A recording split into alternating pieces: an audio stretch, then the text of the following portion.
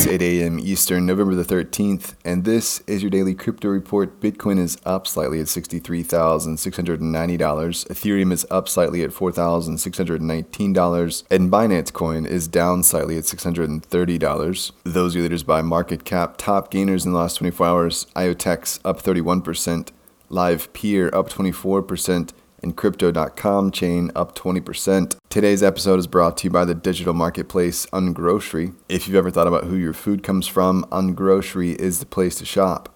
Join the food people online at ungrocery.com. Well, in a broken record move, the SEC has rejected VanEck's spot Bitcoin ETF proposal. The agency took its time, previously delaying its final decision on the proposal in September.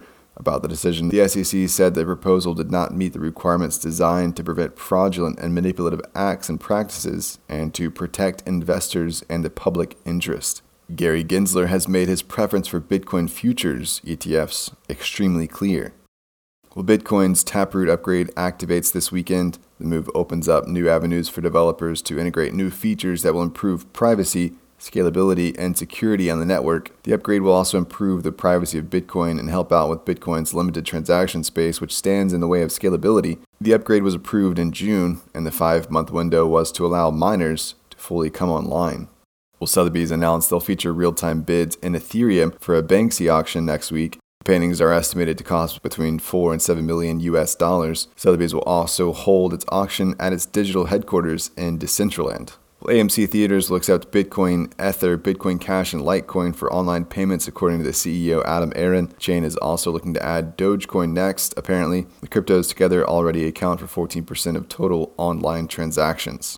And finally, digital asset platform Bakkt is reporting lower than projected transacting addresses year to date. They set the expectation for 9 million users by the end of 2021 and have only logged 1.7 million. The company is also reporting a 28.8 million net loss across the third quarter.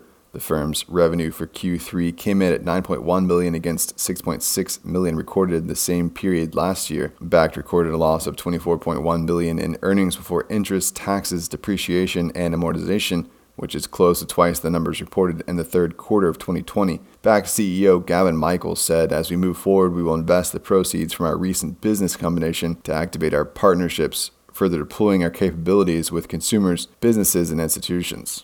That's all for us today. Visit us at dailycryptoreport.io for sources and links. Add us to your Alexa Flash briefing and listen to us everywhere else you podcast under Daily Crypto Report.